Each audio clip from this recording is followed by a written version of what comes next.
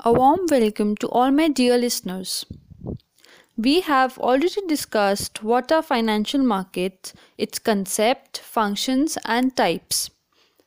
So let's start with what money market is all about.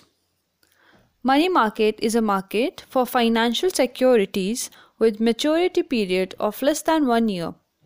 It is a market for low risk, unsecured, and short term debt instruments that are highly liquid, which are traded everywhere.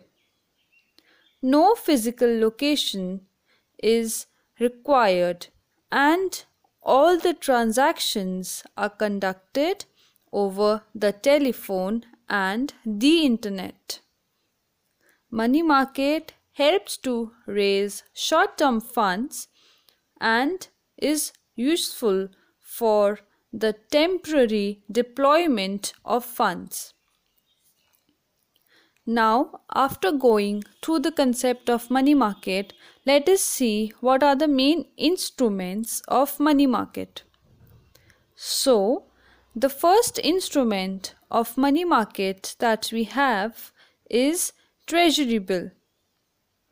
These are the bills which are issued by the RBI on behalf of the central government to meet its short-term requirement of funds. They are usually issued at a price which is lower than their face value. They are available for a minimum amount of 25,000 rupees and in multiples thereof. They are also known as zero coupon bonds. They are negotiable instruments, that is, they can be freely transferred. The second instrument of money market that we have is commercial paper. A commercial paper is a short-term, unsecured promissory note issued by large credit-worthy companies to raise short-term funds at lower rates of interest than market rates. These are negotiable instruments transferable by endorsement and delivery within a fixed maturity period of 15 days to 1 year. The third instrument that we have lined up is call money. A call money is a short-term finance repayable on demand with a maturity period of 1 day to 15 days. It is used for interbank transactions.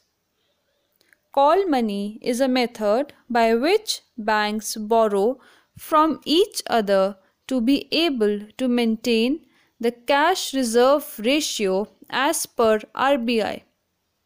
The interest rate paid on each call money loans is called as the call rate.